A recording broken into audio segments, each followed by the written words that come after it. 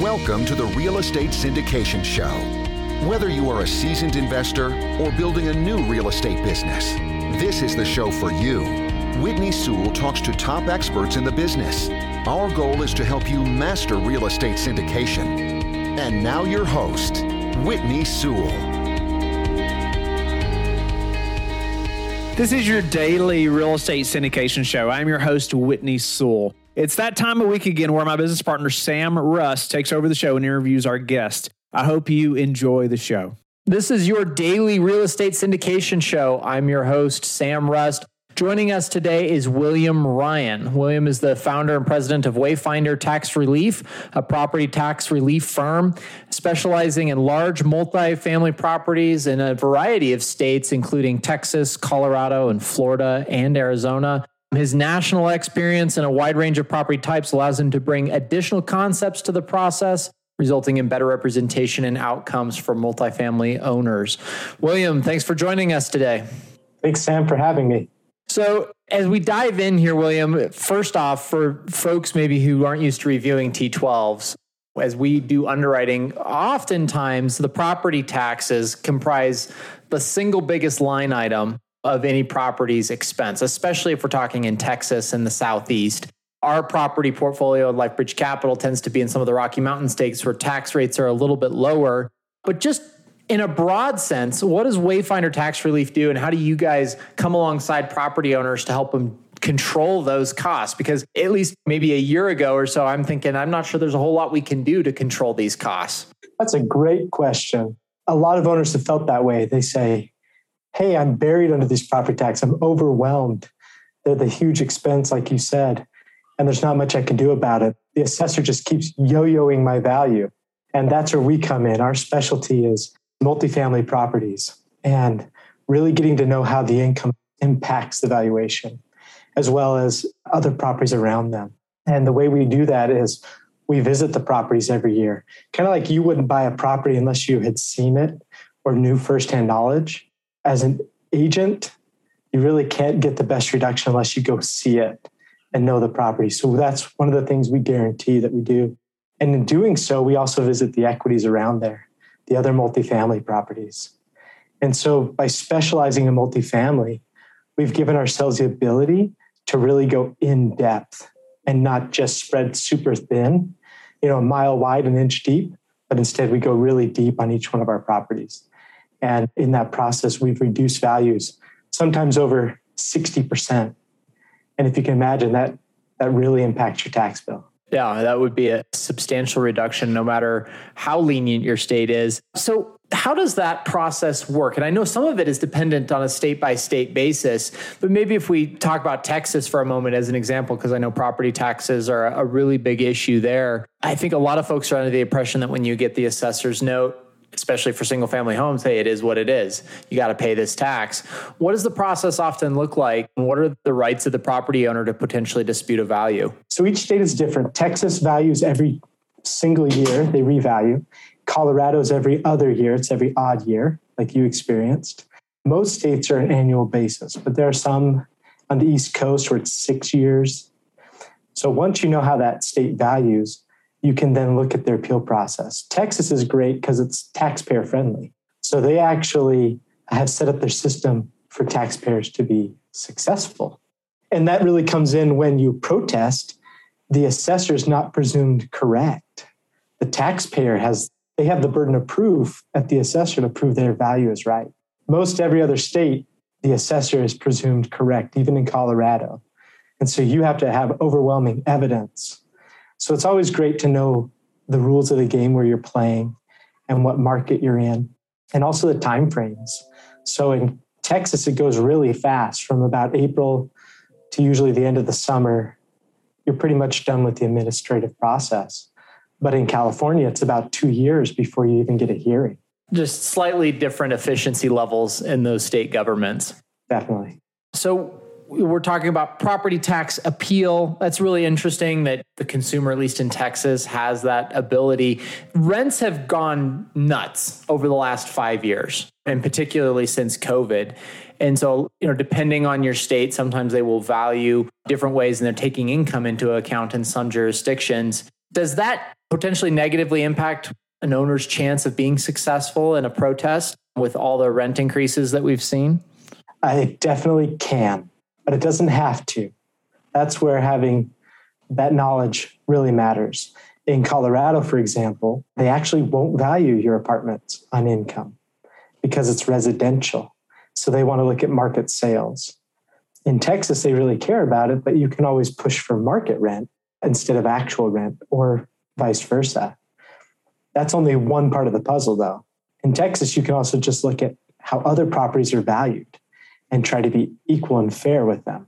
So even if your rent has gone through the roof, you can still get a reduction if the other properties haven't gone up as much as yours has. Very interesting. It sounds like you can change the argument depending on which specific case you're arguing. Is that putting it too bluntly? That'd be right on. I can focus on market. I can focus on income. We can do a lot of different things. We can also add obsolescence if we can find it. You're right, markets have gone up, but it also is important to know what market you're dealing with. The Permian Basin in Texas, for example, actually went down dramatically during COVID because, as you know, they're based on oil. And when all the travel was shut down, nobody needed the oil anymore. So people actually lost their jobs and a lot of people left the Permian Basin. So that was a market that went down. So did Hawaii and a lot of those places. Whereas Phoenix, Arizona, it just shot through the roof. That's very interesting. Something that I struggle with often when we're underwriting properties is future tax increases. I know that we're talking about property tax relief and looking into the future and forecasting is a fool's errand. But do you have any strategies or tips for folks who are trying to underwrite expenses 3, 4, 5 years out on property taxes? Again, I'm sure it depends on jurisdiction, but any tips you would have for our audience on that front, William? Yeah, forecasting is always the big question, right? The big unknown. And I don't have a crystal ball and you don't have a crystal ball. And so past performance is not indicative of future success, right? We can look at it, we can kind of read trends, how the market's going, and maybe build up a little bit of value or see how the tax rates have changed over time. But it's hard to predict next year's tax bill, and it gets even harder.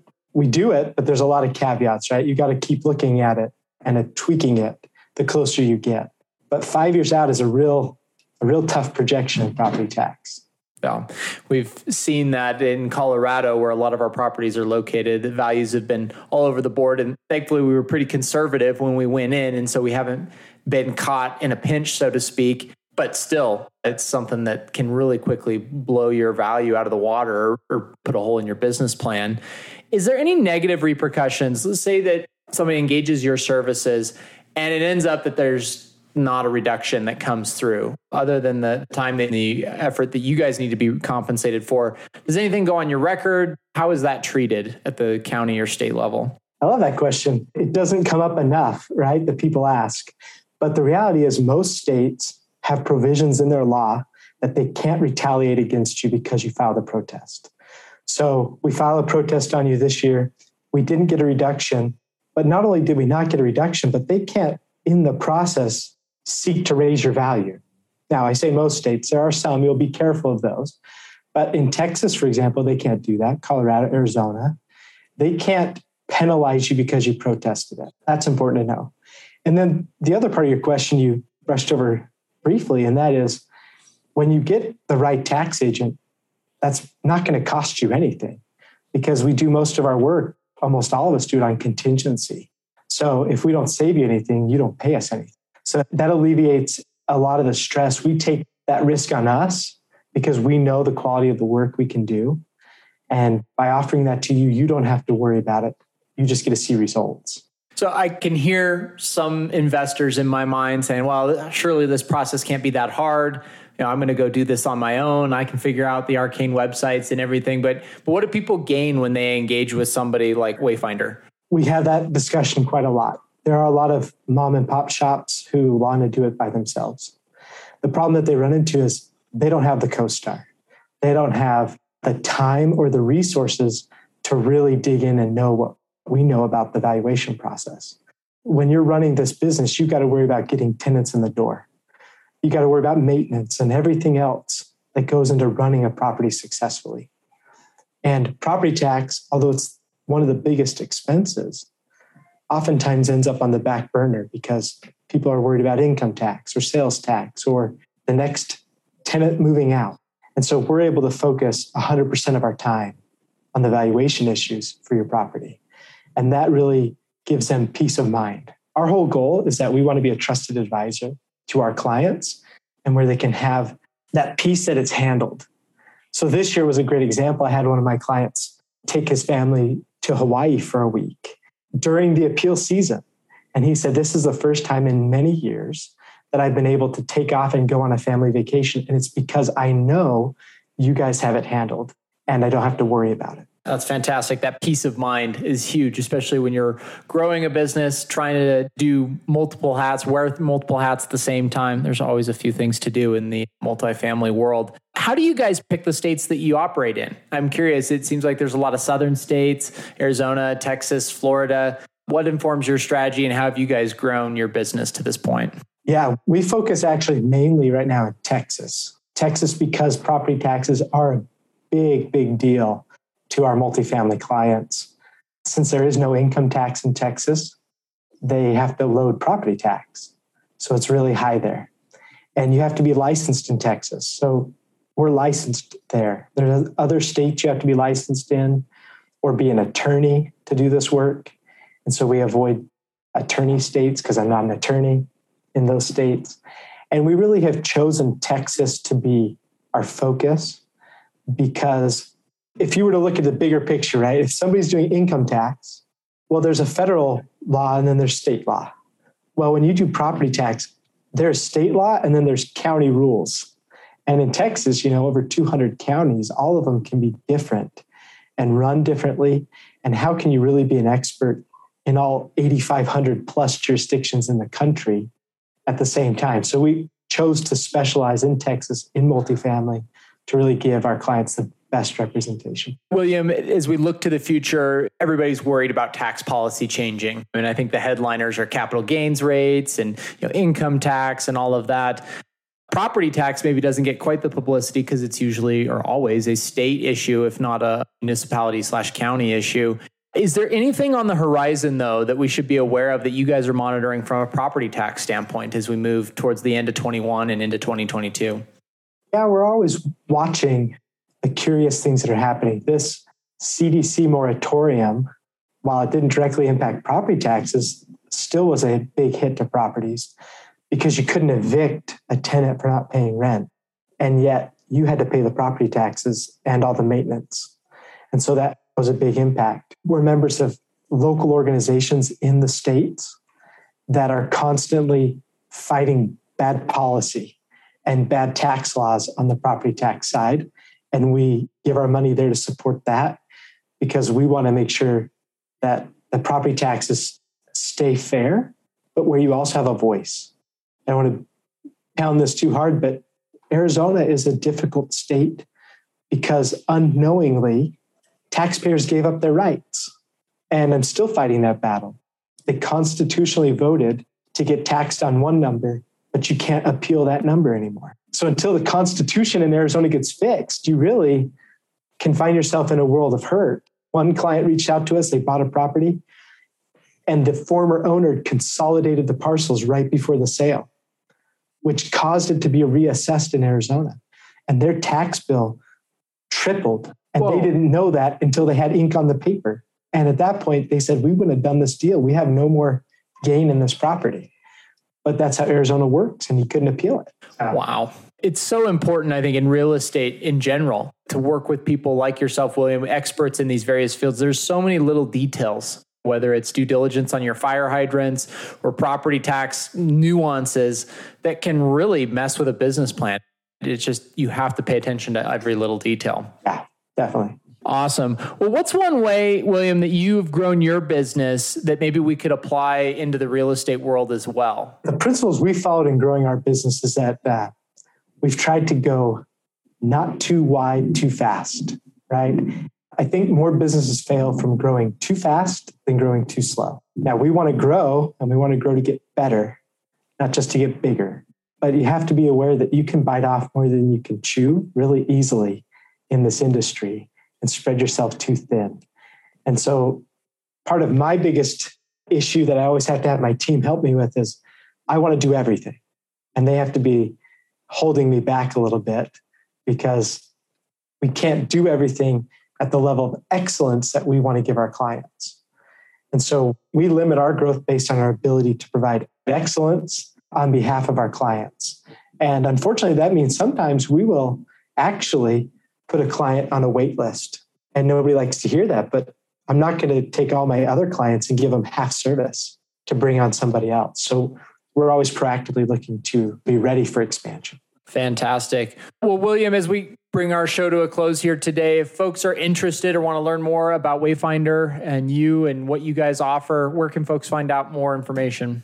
They can go to wayfindertaxrelief.com and they can find us on LinkedIn or on Facebook. But if they'll go there, they can put in a form, tell us about their properties. We'll be in contact with them and see what we can do to help them reduce their property taxes and make an impact in communities. That is something we didn't discuss, but we really exist because we know that when we reduce your property taxes, you can make an impact at your property and in the greater community. And we take that to heart and we give back to these communities on behalf of our clients. And last year, we were able to give back $20,000 to homeless shelters or youth programs because our clients wanted to support that cause. So it's a great thing to do. Oh, that's fantastic. Appreciate you sharing that, William. Thank you for joining us. Thank you to our audience for joining us on today's episode of the Real Estate Syndication Show. Have a great afternoon. Thank you for listening to the Real Estate Syndication Show, brought to you by LifeBridge Capital. LifeBridge Capital works with investors nationwide to invest in real estate, while also donating 50% of its profits to assist parents who are committing to adoption. LifeBridge Capital, making a difference, one investor and one child at a time. Connect online at www.lifebridgecapital.com for free material and videos to further your success.